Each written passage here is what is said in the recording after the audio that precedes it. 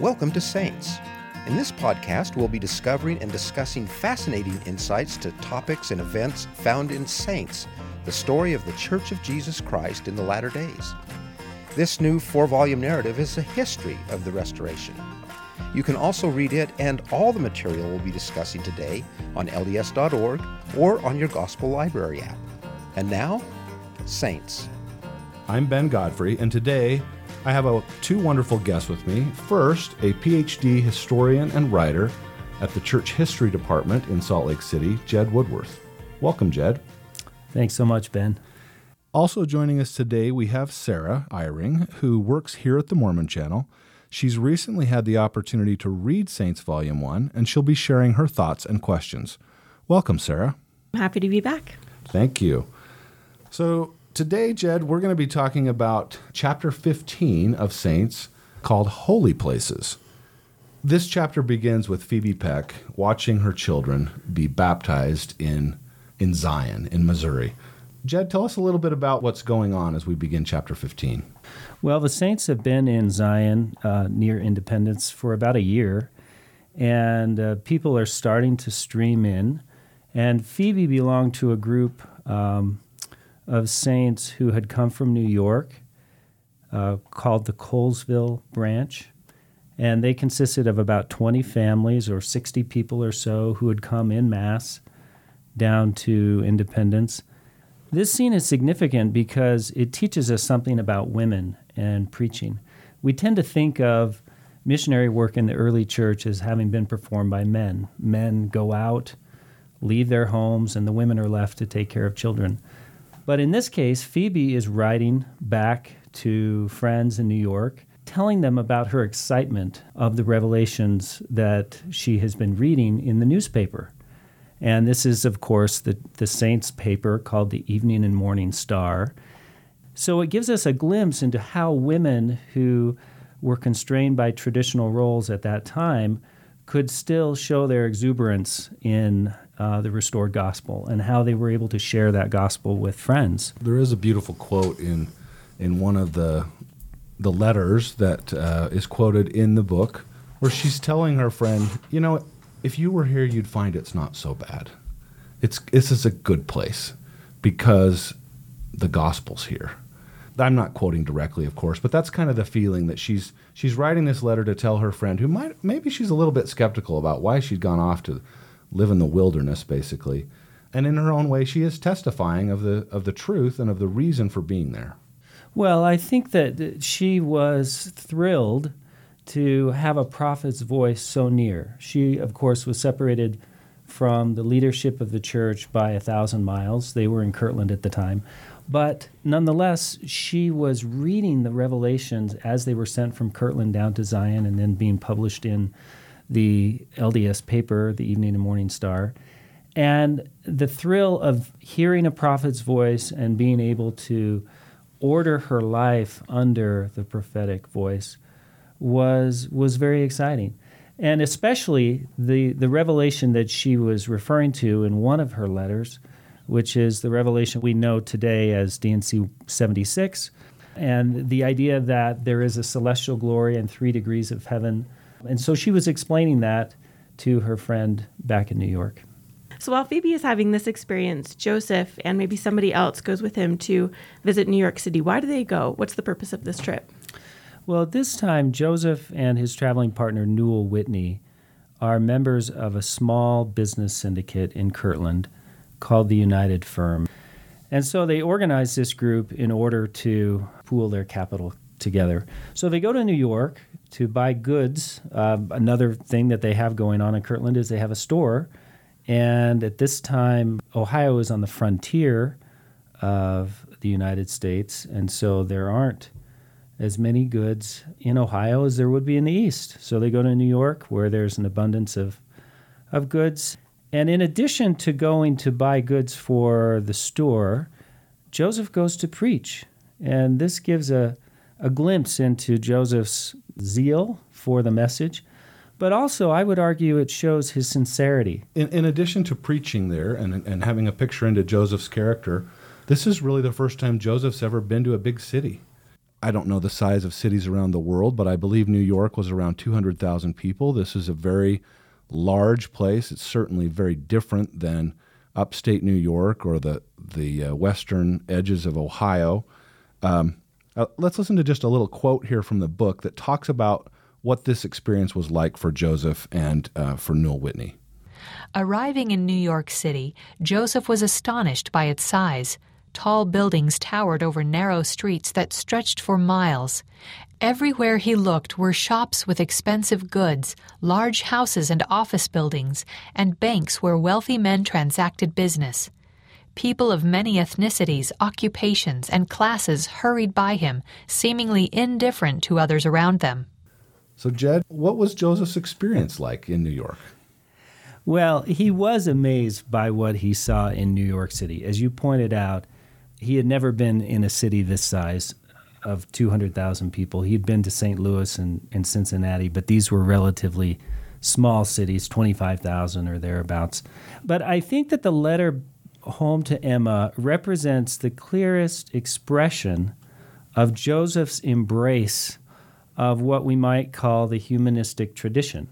So we know that revelations received later in the year will speak of embracing the best books, studying out of the best books, and learning things above the earth and beneath the earth and so on. But Joseph is seeing something different in New York than books. He is seeing production, human production. He's seeing architecture, as Goethe calls great architecture, frozen music. He's seeing the beauty of creation. And he asks himself, when he sees these truly great and wonderful buildings, can the great God of all the earth, maker of all things magnificent and splendid, be displeased with man for all these great inventions? And he answers no. It cannot be, seeing these works are calculated to make men comfortable, wise, and happy.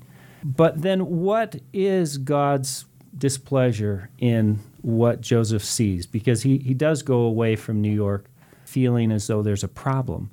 And he concludes that the problem is that many people in the city have not acknowledged God as giving them this order of creation. Right.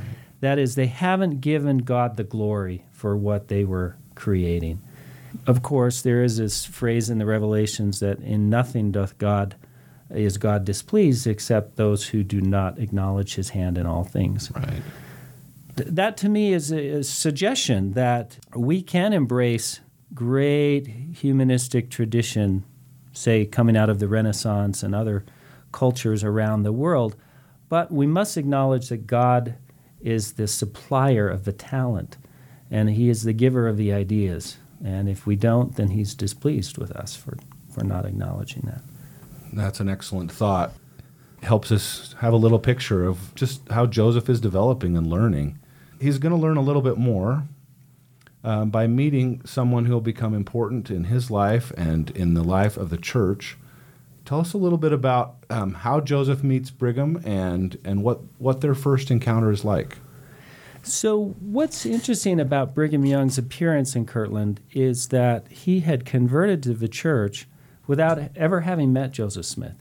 So this is sort of the classic missionary case where you do not first appear in Kirtland and meet the prophet and are convinced by his charisma, but rather you learn about the church through a book. And in Brigham Young's case, he learned about the church through Samuel Smith having dropped off a copy of the Book of Mormon in New York to Brigham's sister Rhoda and her husband John Green. And that book traveled through the Young family, converted the entire family, including Brigham Young, and then converted Brigham's best friend, Heber C. Kimball. And so when Heber and Brigham's brother Joseph show up in Kirtland in the fall of 1832, they have already been a part of the church, they've already done missionary work, but they had never met Joseph. And so this was a chance for Brigham Young to meet for the first time the translator of a book that he already had a testimony of by this point. Let's listen to a little clip here from the book that talks about this first meeting and perhaps a unique experience that some of our listeners may have questions about. Following the meal, Joseph held a small meeting and invited Brigham to pray. As he bowed his head, Brigham felt the Spirit move him to speak in an unknown language. The people in the room were startled. Over the last year, they had seen many people mimic the gifts of the Spirit with wild behavior. What Brigham did was different. "Brethren, I shall never oppose anything that comes from the Lord," Joseph said, sensing their discomfort. "That tongue is from God." Joseph then spoke in the same language, declaring that it was the language Adam had spoken in the Garden of Eden, and encouraging the saints to seek the gift of tongues, as Paul had done in the New Testament, for the benefit of the children of God. So this experience, I think, to many of our listeners will be new. Jed, can you give us a little bit of understanding of what the saints at that time understood the gift of tongues to be, and maybe even help us understand this a little bit, because it seems a little foreign to us? So Brigham Young came out of a background where he had belonged to a church and a movement called Primitive Methodism. And Primitive Methodists and other churches of that ilk believed that the ideal church was not upon the earth, and that the ideal was a pattern already found in the New Testament. And in the New Testament, there are several references to speaking in tongues, the most prominent being Acts chapter 2, where on the day of Pentecost there are Christians who have come from all over the region in Palestine. Many of them are not able to understand each other. They speak different languages, but in a spiritual outpouring on that day, they suddenly were able to understand each other and spoke in a common language.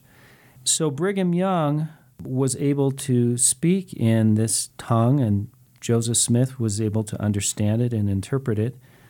It may seem strange to us today, but in that place and time, there were many people who longed for this kind of speaking in tongues.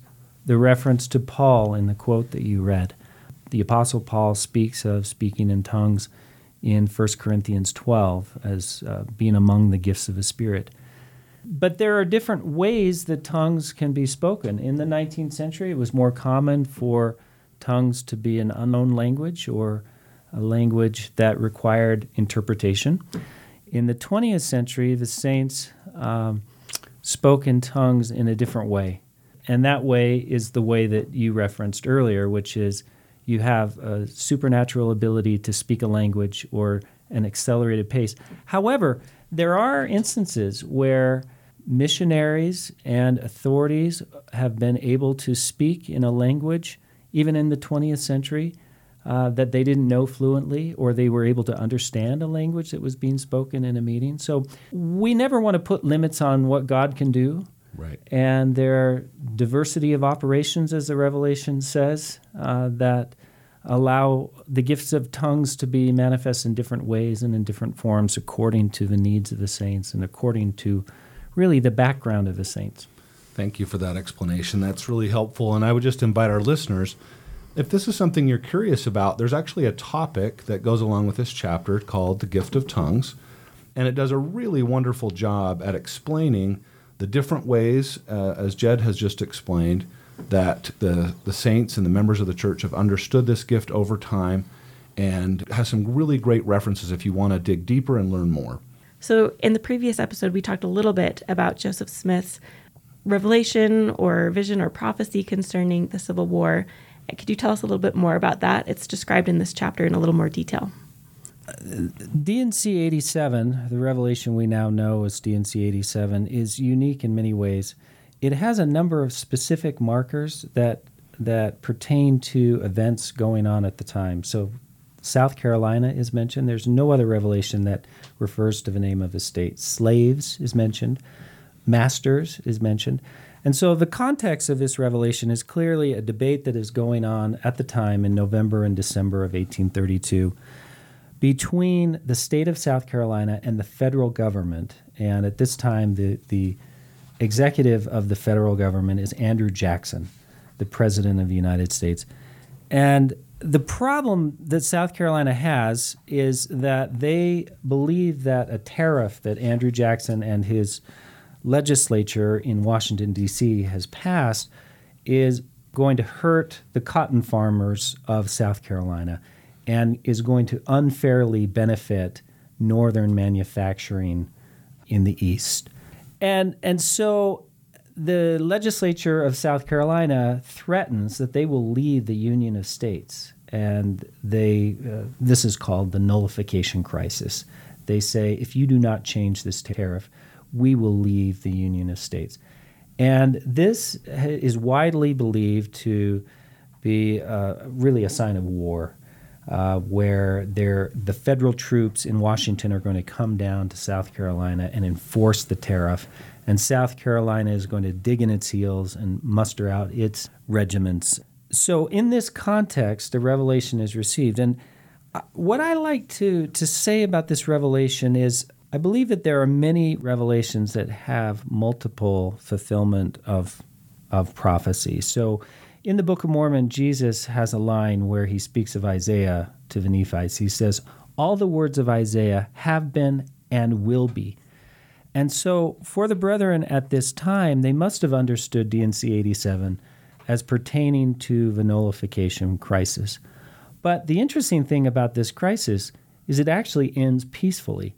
And yet the revelation foreshadows war and bloodshed that shall spread to all nations, is the language. Well, we know that 30 years later, the Civil War is yet another context where this revelation fits, because 30 years later, South Carolina will initiate the bloodiest conflict in U.S. history, the U.S. Civil War.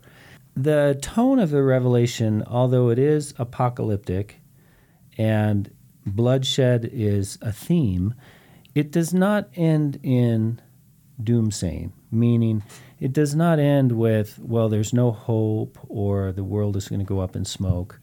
It actually ends in an injunction to stand in holy places and be not moved. And much of the rest of this chapter that we're discussing today is about the holy places. So where do we stand? If the world is in commotion and in conflict, what are we to do? Where are we to go? And how are we to arrange our lives in relation to that conflict? One of those holy places that you mentioned that would come to mind, I think, for most of us will be the temple.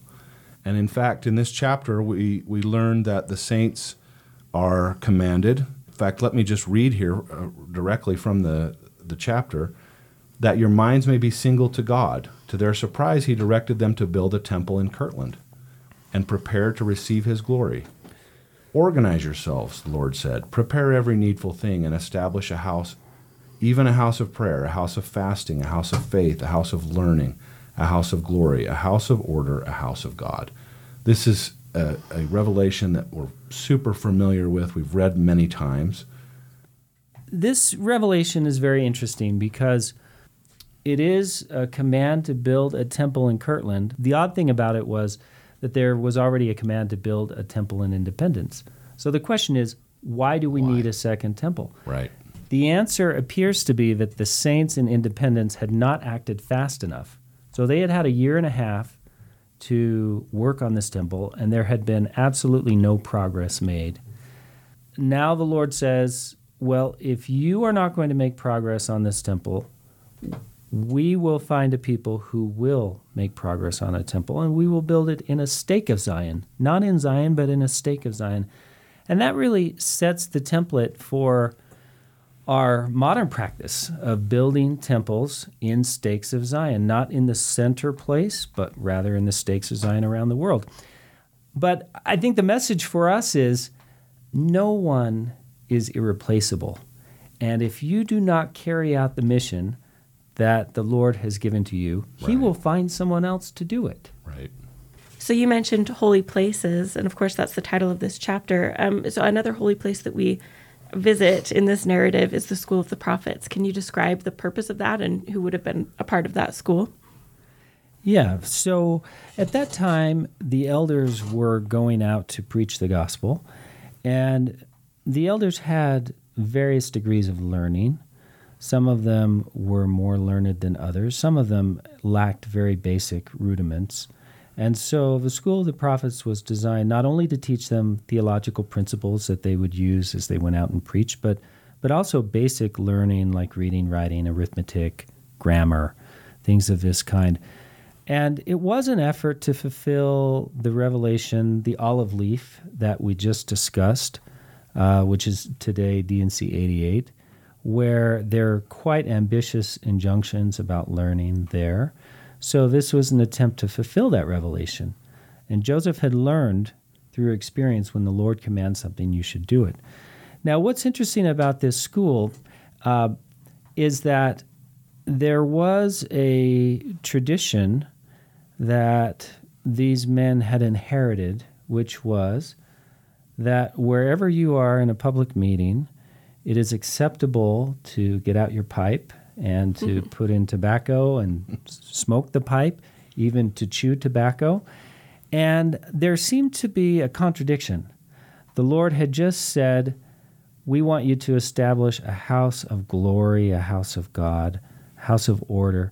And tobacco spitting on the floor did not seem to be fitting of a house of glory. And what's fascinating about this episode is that it does involve Joseph's wife, Emma. And for many years, we believe that the prompt for the revelation known today as D&C 89 was that Emma complained about the floor. She did not like cleaning a floor that was dirty with tobacco spittle. But in fact, we now know via the reading of the original shorthand where Brigham Young talks about the problem there in the School of the Prophets was that it wasn't that she complained about the floor, it's that she was upset that she was not able to get out the stains, which is slightly different. It shifts it from Emma complains to more that Emma is a hard worker and is not able to be as perfectionistic as she would like.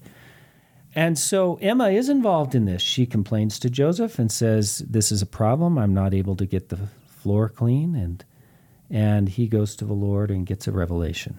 And that D&C section 89, the revelation you mentioned is the word of wisdom. Is that right?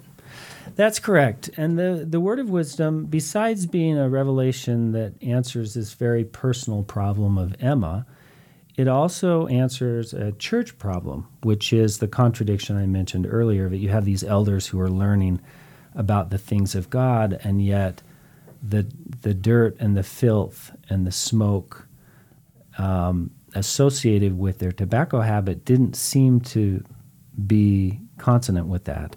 So at this time, there was widespread temperance reform. So these were societies that were formed to exact pledges from people to stop drinking.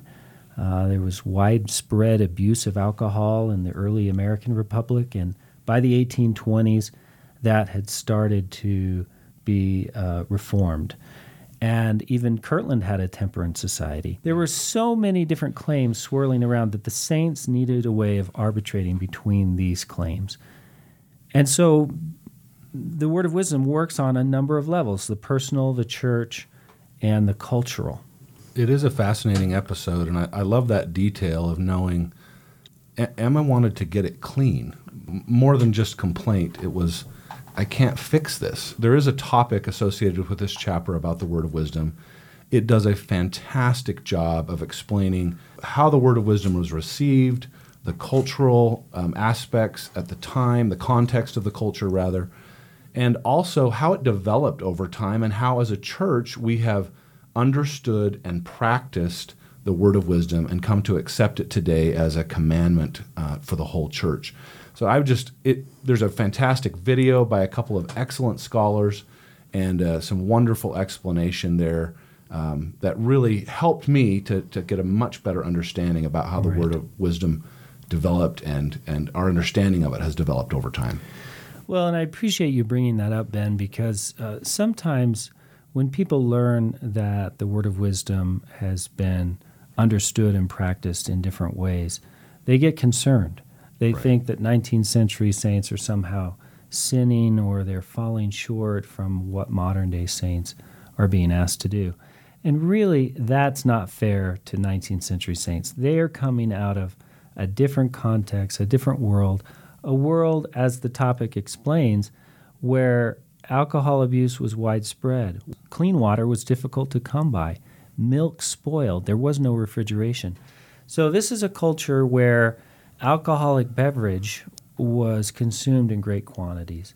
And so moderation was the rule, but the brilliance of the revelation and God's language, from my point of view, is that it can be interpreted in different ways over time according to the circumstances of the saints. So in the 20th century, as you suggested, there was a more exacting standard that was asked of the saints, and we're under that exacting standard. I don't think any of us would think that that's not a maturation. Right. That is a good thing that we've gone forward, and of course Latter-day Saints today are known around the world for their exacting standard of keeping the word of wisdom. Thank you again, Jed, for joining us. Sarah, thank you for being here.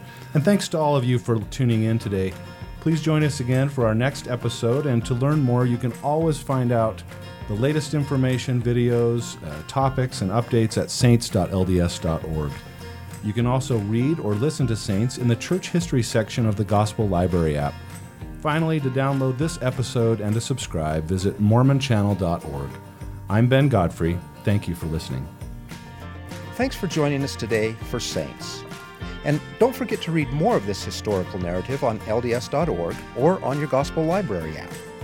Join us again for our next episode, where we'll once again discover fascinating insights of church history found in Saints, the story of the Church of Jesus Christ in the latter days.